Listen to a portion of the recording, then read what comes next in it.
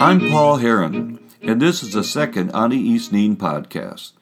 Today we'll take a look at the demise of one of the greatest literary love affairs in history, the one between Anais Nin-Henry Miller. There's a misconception that Nin and Miller never really broke up, that they remained close for life, at least on some level. Not so.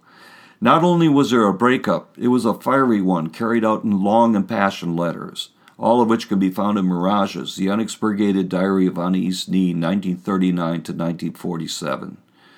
Today we'll examine some of these letters and find out how the end came about. First, a little history. As you probably know, Nin and Miller met in 1931 at Nin's home in Lucien, France, when neither had yet to publish a book. They quickly became lovers, and perhaps more importantly, supporters of each other's writing. During their 8-year Paris relationship, both published important early works. She, House of Incest and The Winter of Artifice, and he, Tropic of Cancer, Black Spring, and Tropic of Capricorn. They encouraged each other, helped each other, and remained ardent lovers. When war threatened, Miller fled to Greece in the summer of 1939, but Nin perceived this as a sort of abandonment. By December of the same year, she and her husband fled to New York. By the time Miller finally came to New York in 1940, Nin felt emotionally detached from him. They resumed their affair, but Nin was feeling less and less of a bond. Miller, who was destitute, began to write erotica for a man named Barnett Reuter for $1 a page. This quickly became drudgery for him, and he passed off the arrangement to Nin and some of her friends. Nin was financially supporting Miller as well as another lover and various starving artists, so she was desperately short of money. Her husband gave her a monthly allowance for household bills, groceries, and so on, but it was almost immediately consumed by the hangers-on. Tired of her husband's scolding and having to lie about where the money went, she was very happy to write for $1 a page. In the meantime, Miller signed a contract with New Directions to do a book on America, which required him to travel all over the country for material. When he departed, Nin once again felt abandoned and unappreciated. She continued writing the erotica and continued supporting Miller, but her patience was beginning to wear thin.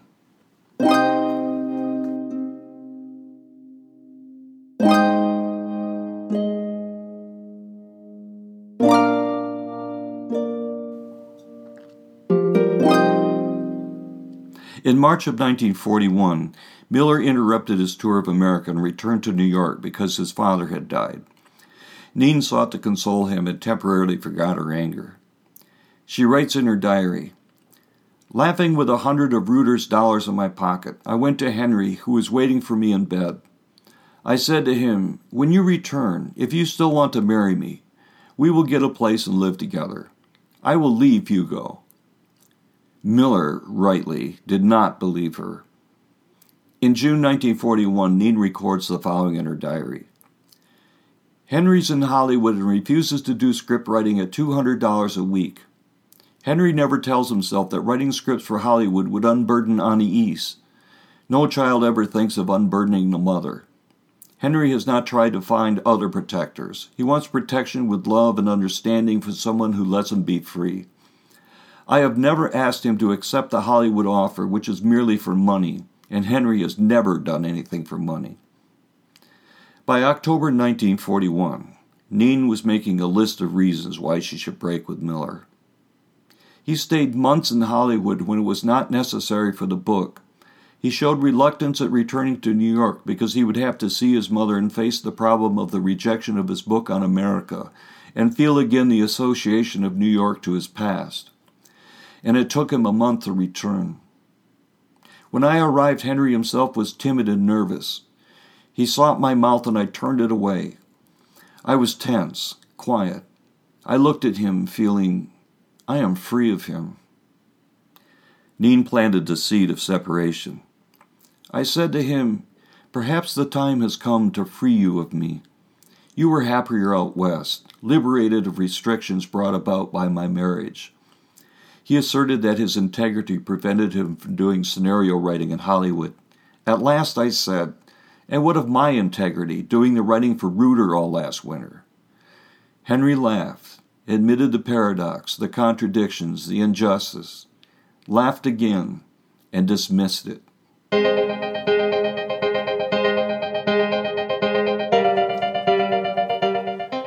This situation dragged on for another year, and by November 1942, Miller had been ensconced in the Hollywood home of mutual friends, the Niemans, for 5 months.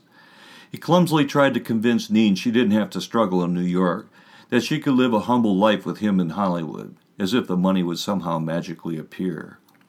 The man was living completely on charity at this point, and Nin thought he failed to acknowledge that she was his primary benefactor. She also felt he was irrational. Miller says in a letter to Nin written November 17, 1942, "I'm going to make an effort to convert you to my way of thinking. In some ways, you know, you're a fatalist. About this thing, living in the right place, the right climate, nothing on earth can convince me that I'm wrong. I look to New York with loathing. 2 days, such as these last 2, wipe out years of living in New York. And you must realize I'm not crazy when I say this. And I say it living an incomplete life. I haven't had a taste of sex since I've been out here, and oddly enough, it doesn't bother me.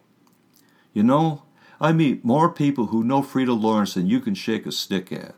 They all tell me what a wonderful life she leads up there in New Mexico. Somehow Frida has solved her problems, in a very humble way.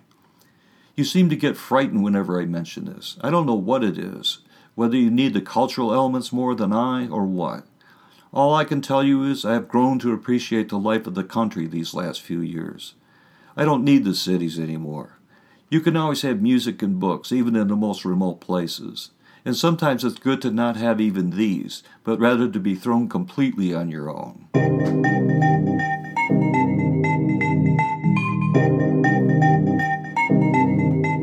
This letter, along with a half-hearted offer to come to New York and get a job, prompted Nin's scathing response, written a few days later. "Henry, your letter this morning made me very angry. I'm responsible for that blindness. You start all over again to exult in the life you lead, and then you dare to say to me, when I speak of this life, this humble life, you get frightened. You seem to need the cultural background, as if it were a choice for me, a simple choice. What is this humble life of yours? You admit it's possible because of the Niemans and me. Then it's not a humble life. It has a basis on dependence. Then you go on converting me to it. What a clever woman Frida is. Yes, of course. What do you expect me to do? I'm tired of repeating that I do not choose to stay in New York. I do not choose to struggle. You think I can take your attitude. At whose expense? If I can only get my liberation by staying at somebody's house and letting someone struggle for me, I don't want it. For a long time I have been fully aware of our separation. My saying it first only happens because I always see first.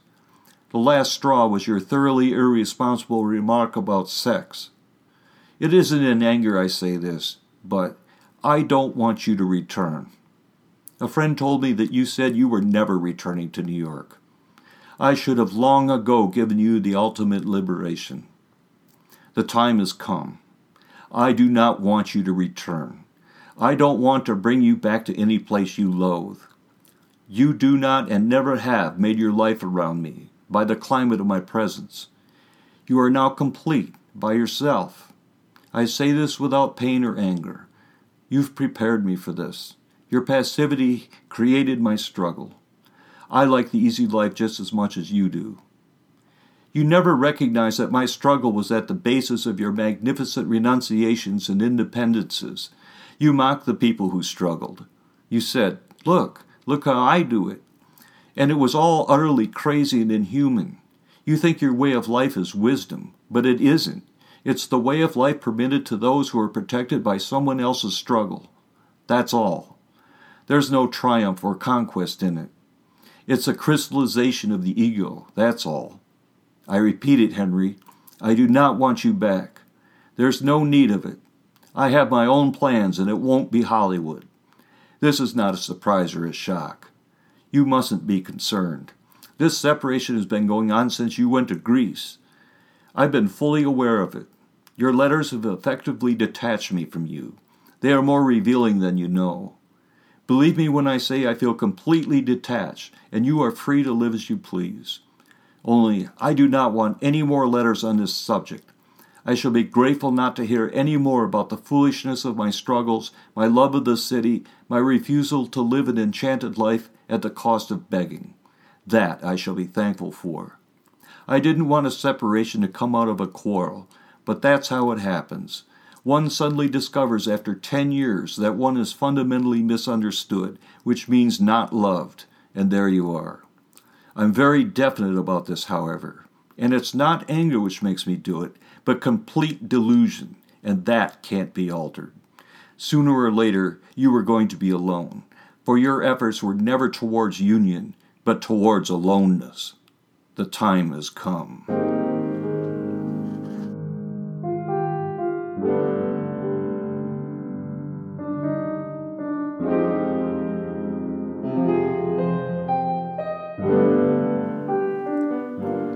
Miller was utterly stunned by the letter and began a series of long, rambling responses, trying to bring Nin back to her senses. But she was firm and soon cut off all communication with him. It would take more than a dozen years before Anais Nin-Henry Miller reestablished a connection, but it was forever to be a shell of what it once was. For more on this topic, read Mirage's The Unexpurgated Diary of Anais Nin, 1939 to 1947, which can be found on iTunes, Amazon, and other retailers. This has been the Anais Nin Podcast. Until the next time.